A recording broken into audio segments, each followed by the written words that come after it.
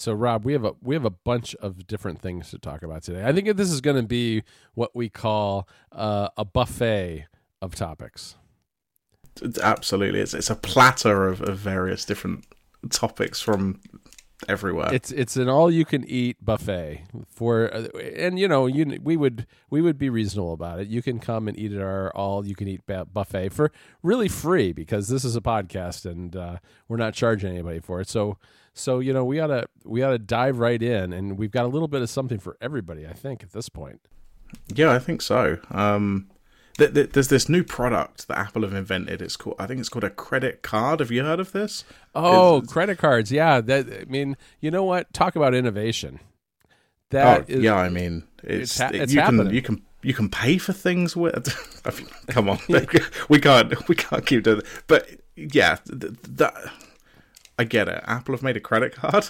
Yes. But I've seen unboxing videos, endless hot takes about a credit card that doesn't really do anything different to anybody else's credit card, as far as I can tell. Yes. Well, okay. I'm glad that you raised this topic and put it in the notes because I was going to tweet about this, but this is one of those tweets where you think, well, do I really want to get all the hot takes directed at me if I tweet this?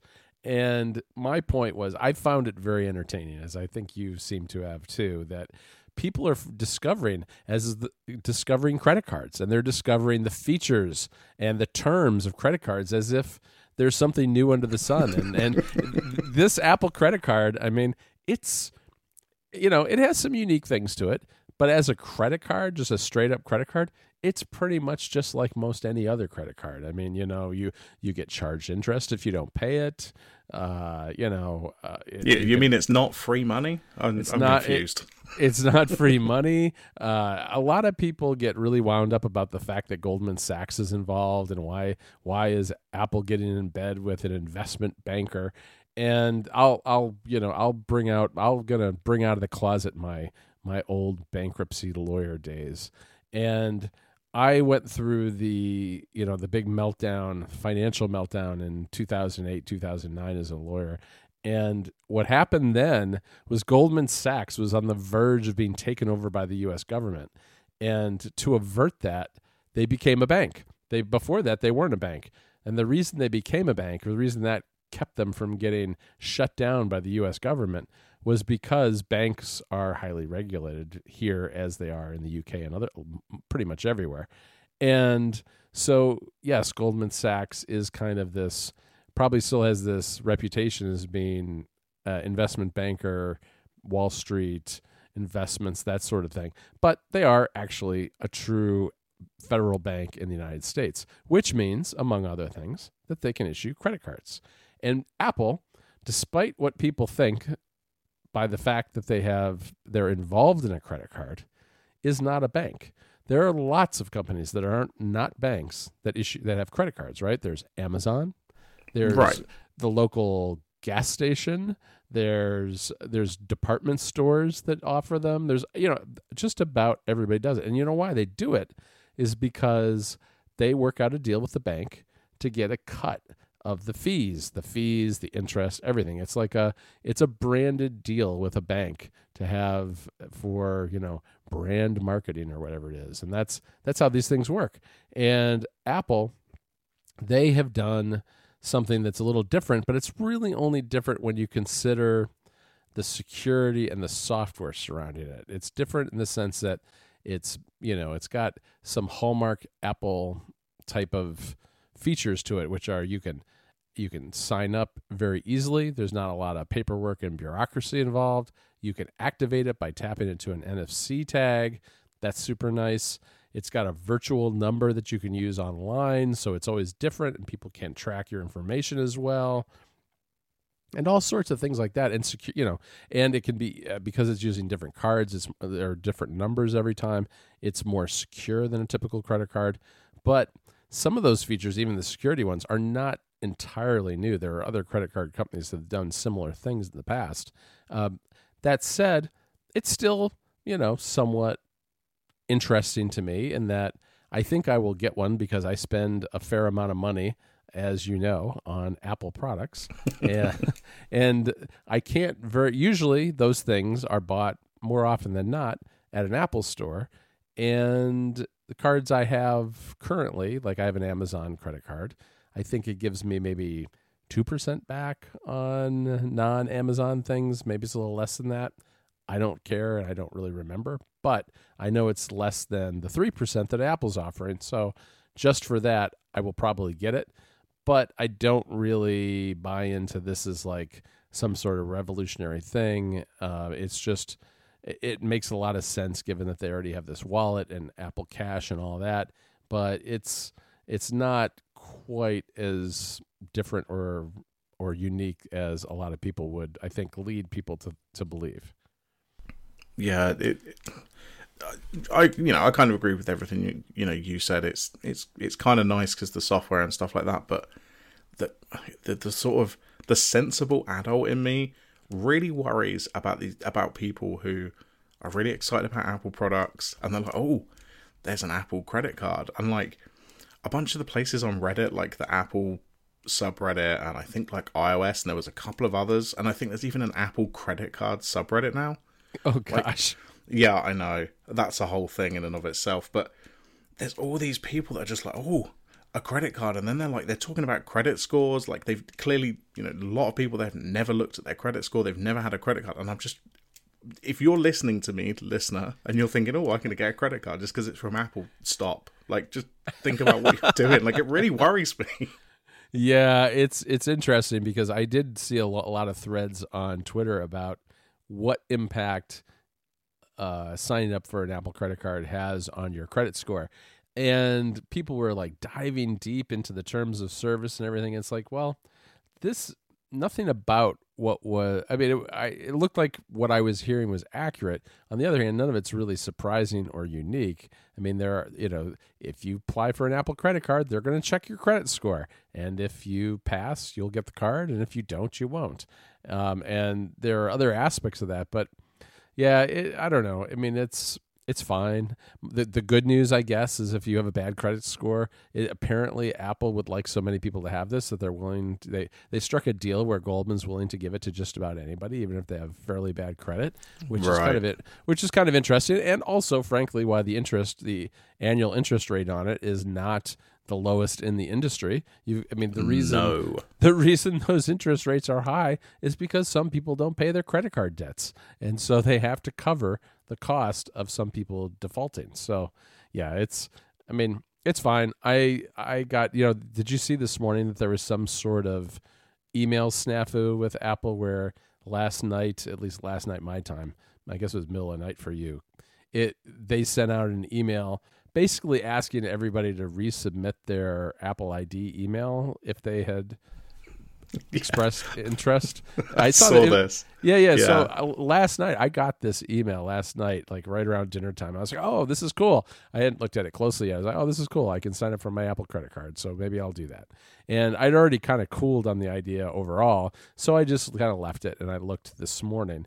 And I thought, wow, this is a really strange email. I already signed up that I was interested, and it's telling me how to sign up to tell them I'm interested. So I went ahead and did it anyway. But as far as I can tell, it's an email that kind of went out by mistake and either isn't necessary or it wasn't clear to me because I think I had inadvertently expressed my interest using my Mac Stories email address, which is not my Apple ID. And so I thought, all right, well, that makes sense. I'll put in my regular Apple ID email. And so I did that. But then I found, Ryan got the same email, who writes for us. He got the same email last night, and he had done it the right way the first time. And then I saw, right after he and I were talking about it, I saw the Mac Rumors article. So who knows where it stands. I kind of don't really care that much. I don't really need a credit card. But like I said, another 1% on Apple stuff wouldn't hurt, I suppose. Yeah, I mean, the thing, I can sit here and go, maybe I'd get one, maybe I wouldn't. This isn't coming to the UK anytime soon. And even if it does, the cashback will not be as high as the US. The best cashback that you can get in the UK, like for a free card, like one that doesn't have a yearly fee, is like 0.5%. Oh, wow. Because our fees are so much lower. Like, I think the EU stepped in and did something. Oh, so sure. I have a credit card that gives me 0.5% cashback, which is, it's not a huge amount at all. Right. So even if Apple does launch this here, I mean, they could potentially do a decent discount at Apple, but there's no way they're going to do like even more than 1% on any other purchases. Right. Yeah. I mean, I looked at it and I do much better with my Amazon card because, if you buy stuff on Amazon, I think they give you 3%. And since I buy a lot of stuff on Amazon all year long, that adds up. And I usually kind of save that credit till the end of the year and buy holiday gifts with it and that sort of thing. But I thought for a while about taking the Apple card and making it my business card because most of the Apple stuff I buy is a business expense of one kind or another. But you can't. They don't even have a way for you to get statements out of Wallet. So I can't like generate a report that shows what I spent and send it to my bookkeeper, for instance. So it's like, well, that's not going to work for regular business expenses at all. So I don't do that. I'm not going to do that. So at most, I'll probably get it and just use it for Apple stuff. Yeah, that makes sense. Just a brief one. Talking of things that aren't out in the UK, Endgame is still not out in the UK. How is that even possible? Yeah, you guys. It's been out in the US since like the end of last month. Yeah, and a lot of times it doesn't come out for another week here. A lot of times you guys even get the premieres before the US now too, and I'm surprised that's not out. I have not bought it yet, but I think I will. Yeah, I don't know what's going on. This is just one of those things where it's like it doesn't really matter in the grand scheme of things, but everyone in the US is, especially on like Reddit and stuff like that, on the comic book subreddit and Marvel and stuff like that, everyone's posting screenshots and behind the scenes stuff from the DVD or the Blu-ray or whatever, or the digital, and I can't even buy it yet. I've got to wait another week before I can buy it. And it just makes no sense. Yeah, that's really weird. Well, I mean, welcome to the world of Disney. They're the company that locks stuff up in the vault forever. Although hopefully that changes with Disney Plus. I don't know how that's going to work out. But it's been out here for a little while. How many times have you seen Endgame? So I saw it twice in the cinema. All right, me too. So when it comes out, this will be my third time. I did think about finding it off the back of a lorry somewhere on the internet, but then I thought, no, do you know what? I want to watch the extras and deleted scenes and all that kind of stuff. So I'll just wait till next week when it comes out on iTunes, and I'll just buy it then. They were really working to beat Avatar this summer. Did you see how it got I don't know if it got re-released in the UK. It got re-released here with like one deleted scene or something, as mostly I think a way to try to beat Avatar at the box office towards the end of the summer. Yeah, I did see that. I didn't see whether it was re-released in the UK. I suspect it probably was, but I wasn't particularly looking. I'll watch that deleted scene when I buy it next week. I wasn't willing to go to the cinema for another, it was 3 hours for the movie. It's another hour sort of either side where you go there and do whatever. Yeah. From what I understand, there wasn't a whole lot extra there. And part of the thing is, too, with some of these movies that are heavy CG like this, the deleted scenes are not that interesting because if they haven't finished the actual CG work, it's just a bunch of guys with dots on their bodies running around, right? Yeah, I think I saw a deleted scene. And yeah, as you say, like maybe you'll get like some of the suits and stuff, because if they're wearing like the CG suits. But then, like, all the background isn't done, or the lighting's not right, and you can clearly see that they're in a studio. So yeah, a lot of the deleted scenes just aren't really worth watching. Right. So tell me about the great hack on Netflix, because I don't know what this is. Yeah, so I don't want to get too far into it. It was just something that I enjoyed, and we'll sort of maybe leave it at that for the most part. But this is a documentary about the Cambridge Analytica scandal, all the stuff they were doing with Facebook and the US election and Brexit and all of this kind of stuff. And it sort of follows. It follows, I think, like an account manager. I think she is. She used to work at Cambridge Analytica, and then she'd sort of left, and she was helping, answered questions for Congress and the UK government's investigation and stuff like that. It's a really well-made documentary, but sort of at the end of it, all I wanted to do was burn every electronic device I had and go live in a cave or something. Yeah, I actually, now that you mention it, I didn't recognize the name of it, but someone else recommended this to me not too long ago. Yeah, like I say, it's very well made. I mean, it had Netflix money, so it's they've obviously put a lot of effort into it. And it kind of gives a bit more insight and into what seemingly certainly what they present as what happened. Rather than a lot of the news stories were just like, oh, this thing's happened, Facebook is bad, or the elections are invalid, or whatever, like that kind of thing. So this gives you a little bit more context about the data they were actually using, how they got it, and a bunch of everyone's sort of lying on all sides, and it was interesting. Like I say, I don't want to get too much into it because that's like a whole topic in and of itself. But yeah, I recommend it. All right, good. I'll put that on my list. I definitely have some stuff that I want to start watching and putting in a queue because I did finally get rid of Hulu Live. That's my streaming update. I got rid of Hulu Live.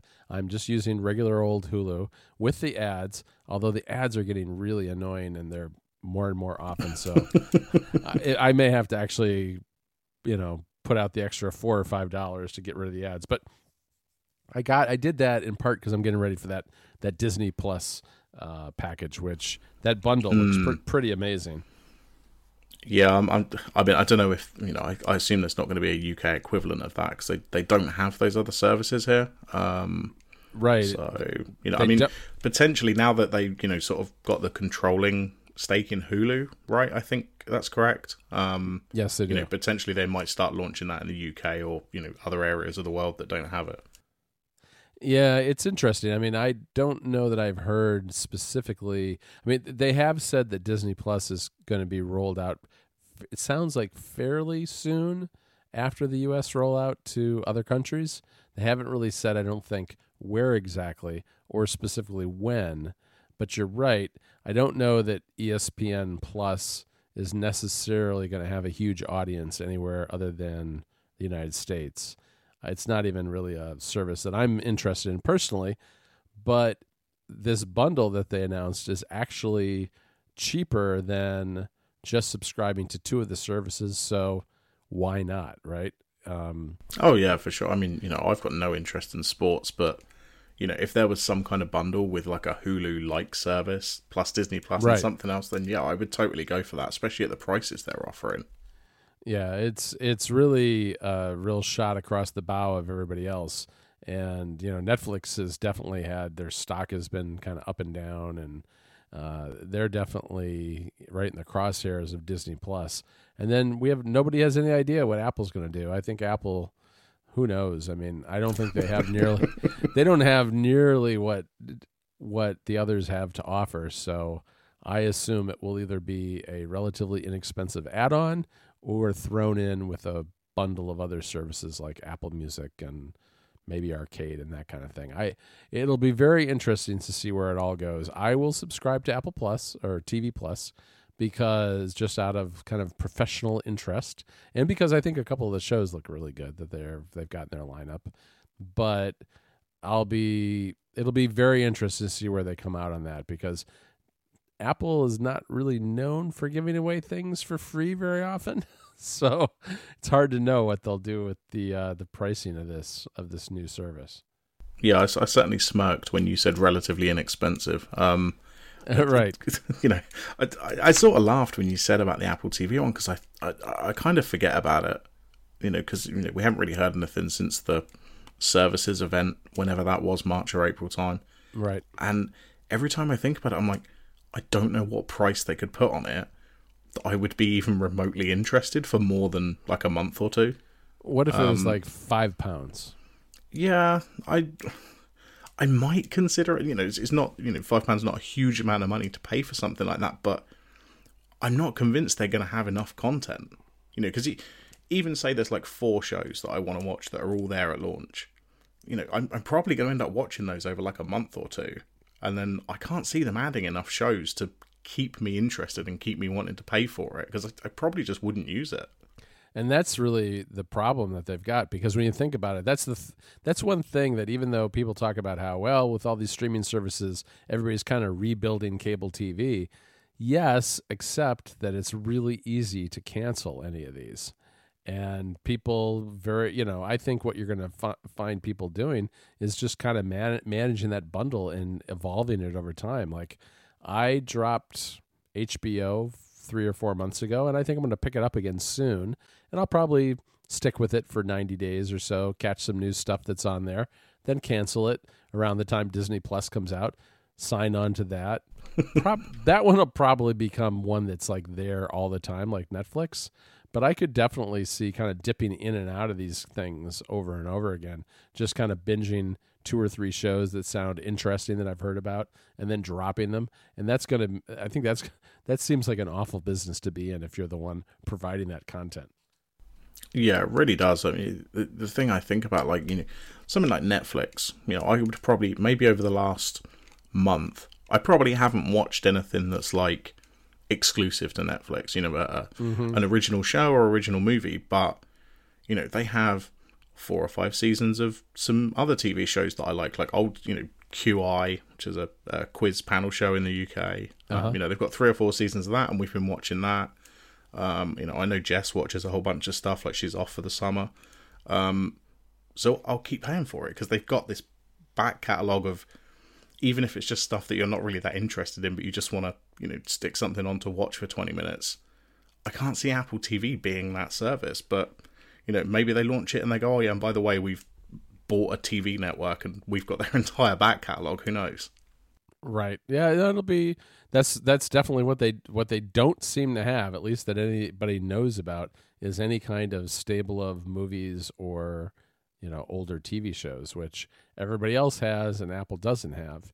So, even if people don't watch those regularly, those are the kinds of things that people look for when they look at it and they say, well, is this worth it? And they look at the list of things and it's like, well, there's just not enough here. There's 6 shows or there's 10 shows. What they want to see, I think, is hundreds and thousands of episodes of, just a bottomless pit of stuff that they can browse through. and I don't think you're ever going to get that from Apple. No, definitely not. But I don't know. I guess we'll see. I guess we will. All right, Rob, I gotta take you on a tour of regional junk food cuisine in America. Okay, because we have a note in the notes here. It says Italian beef. I mean, I assume this is about the food and not Federico. Yeah, that's his nickname. Actually, no, that is not Federico's nickname. So, it was a little, it wasn't really certain before we started recording today whether I would get lunch in advance of the show, because I have a couple of my kids home at the end of the summer from college before they start up.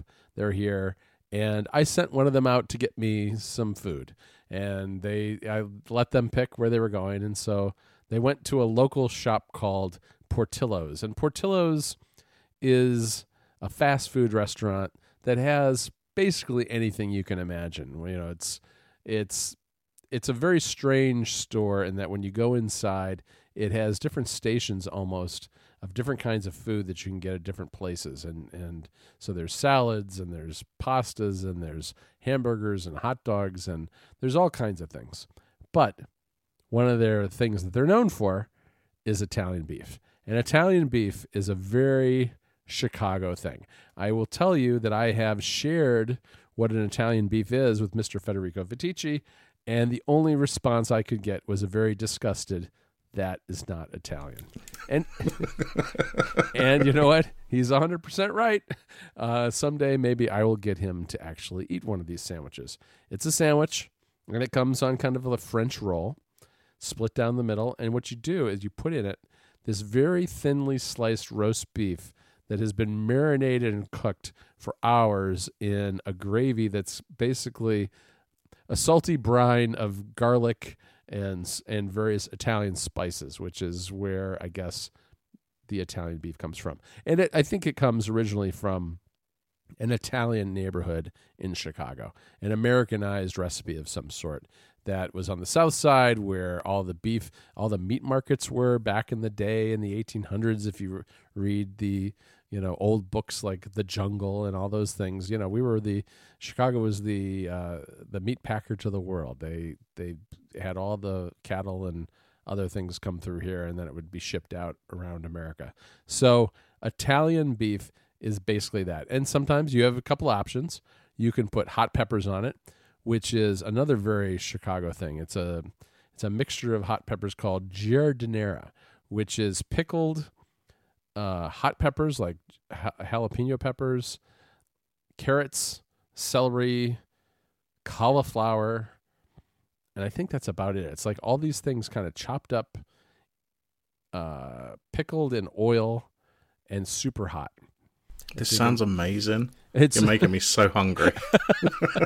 So giardiniera is really good. You can get it either get it really finely chopped, so it's almost like a spread on bread, or you can get it kind of chunky and put it on. People put it on all kinds of things: hot dogs, Italian beef, whatever.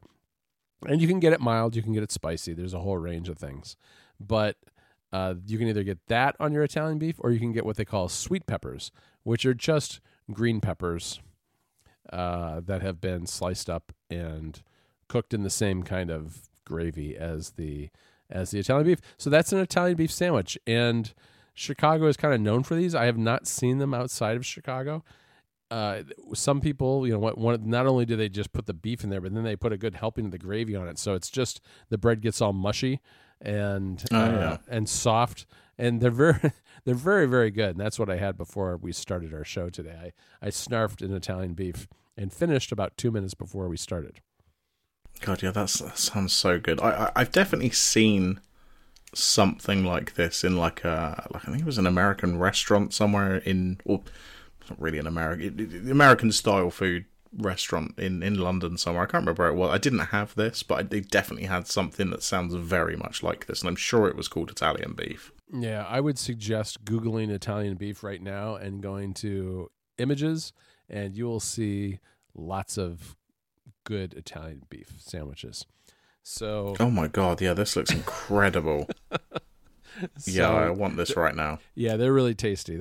If you come to Chicago, you need to have an Italian beef, and you need to have a Chicago-style hot dog, which I wasn't prepared to discuss, except that I will tell you that a Chicago hot dog is very different than any other place because you can either get them steamed or grilled. I prefer grilled, and they come with lots of stuff on them. They have celery salt, mustard. They have pickle relish that is kind of neon green. I don't know why it's that color, other than dye, of course. Yeah, that seems reasonable. A pickle spear, like a dill pickle spear.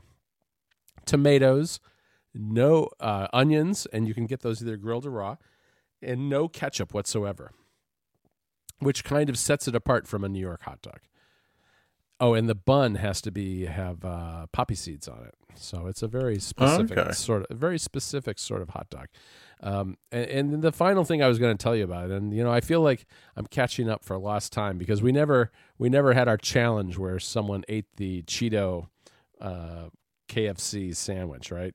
I mean, I'm glad that didn't happen. I don't want to be responsible for somebody eating that. No, well, you told me they weren't in the UK, and then I looked at it, and there was an article in eater.com about it that basically did the homework for us and told us that it was disgusting, which I'm sure it would have been, but after having read about it, I thought, no, I'm not going to do that. But the last thing I will mention is a fried chicken place that's not far from where I live called Del Rey's Chicken Basket. And what's kind of neat about this place, other than the fact that it has amazing biscuits and fried chicken, is that it's right at the start of Route 66, which is the famous U.S. highway that goes from Chicago all the way to Los Angeles. And lots of it has been replaced by big interstate highways, and Del Rey's is no longer actually on the highway. It's not even called Route 66, the highway, anymore. It's on what used to be the highway is a little access road that runs parallel to the highway. But it's been there since the 30s, I think. And it's just got incredibly amazing chicken. and it's not too far away. So Del Rey's Chicken Basket. If you are ever in Chicago and you want to see a little Route 66 nostalgia, which is very much a, it's like a cultural touch point in the U.S. in terms of the 30s and 40s and road trips and, the whole American fascination with cars. Del Rey's Chicken Basket is a good place to start because it's right at the very beginning of what is, Route 66 actually starts in downtown Chicago, but Del Rey's is only about 20 miles west of Chicago. Yeah, I'm just looking on the Wikipedia page, which sort of tells me how important this place is. I've taken many pictures of it. Yeah, and it's on the U.S. National Register of Historic Places. It is. So this is a really important location by the looks of it. It's very important. It's historic, of course. And it's not actually far from where I live. So I think I'm actually going there for dinner tonight. This is not what we call a Healthy John meal day, because we did the Italian beef for lunch, and I think we're going to Del Rey's Chicken Basket. And there is a story behind this, in part because my son's girlfriend is coming to visit Friday, and she's vegan. And I think my kids want to get all the meat in that they can in the next couple of days before we have a guest who is not eating meat. So, yeah, that seems like a good plan. So you've successfully made me absolutely starving, even though I had my dinner about an hour ago. I'm not, because I just finished my Italian beef, so I'm satisfied. But I'll be ready to go again when it's time for that good fried chicken. Yeah, I was looking at pictures of it as well. It looks really, really good. So they have the coolest neon sign too. It's really neat at night. Yeah, that looks pretty great. Well, if I ever get to Chicago, you can take me out there. I can take you to all the best fast food places. I'm a connoisseur of that sort of thing. That's the only reason I'm coming. I don't see any sights or just food.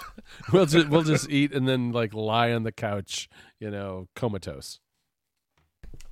Cool. Well, I guess we come to the end of our buffet. Buffet actually was quite apt. Now you said that at the beginning of the show.